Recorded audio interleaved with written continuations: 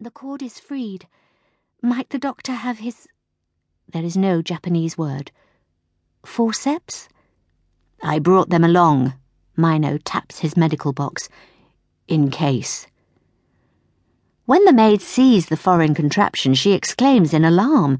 Forceps, the doctor replies with no further explanation. The housekeeper lifts the muslin to see. No, I don't like the look of that.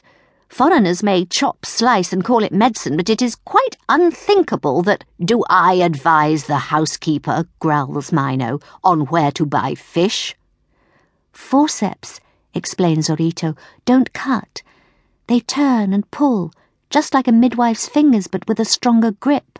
Miss Kawasemi, I'm going to use this instrument to deliver your baby. Don't be afraid and don't resist. Dr. Mino's bony fingers encase Zorito's wrist. What is it you're waiting for? Asks the housekeeper. The next contraction, says the doctor. Kawasemi's breathing starts to swell with fresh pain. 1 and 2, counts Zorito, and push, Kawasemi-san. Push, mistress, exhort the maid and the housekeeper. Dr. Mino pulls at the forceps. Here he is, gasps the maid. Here comes the baby's scalp. Here his face marbled with mucus.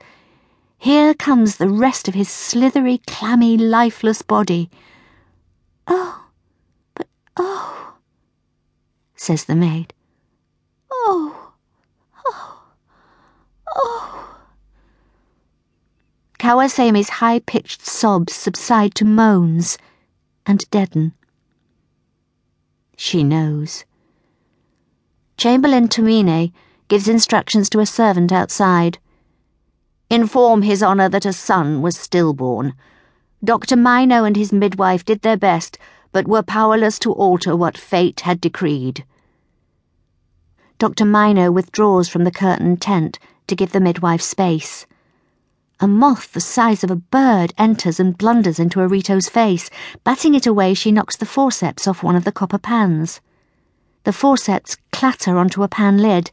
The loud clang frightens a small creature that has somehow found its way into the room. It mewls and whimpers. A puppy? Wonders Zorito, baffled. Or a kitten?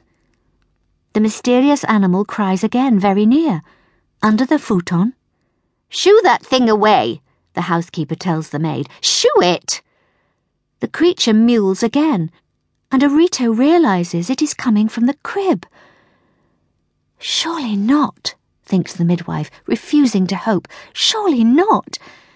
She snatches away the linen sheet just as the baby's mouth opens. He inhales once, twice, 3 times. His wrinkled face crumples, and the shuddering, newborn, boiled pink despot howls at life.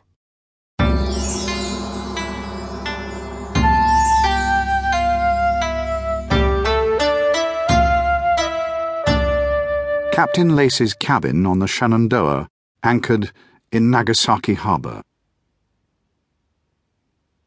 How else is a man to earn just reward for the daily humiliations we suffer from those slit-eyed leeches? Demands Daniel Snitka. Why so certain there'll still be a company to pay us in 5 years' time?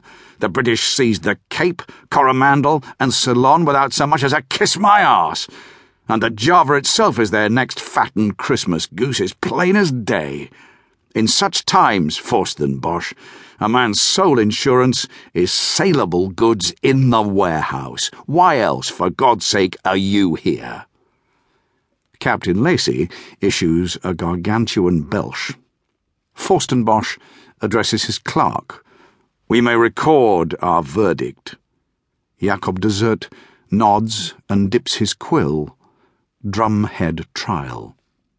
I fulfilled every duty of my post, insists Snitka. Duty? Forstenbosch signals to Jacob to pause. Our warehouses were burning to cinders whilst you, sir, romped with strumpets in a brothel. Shithouse rats who blacken my name 'cause I'm wise to their tricks. Is it a blackening of your...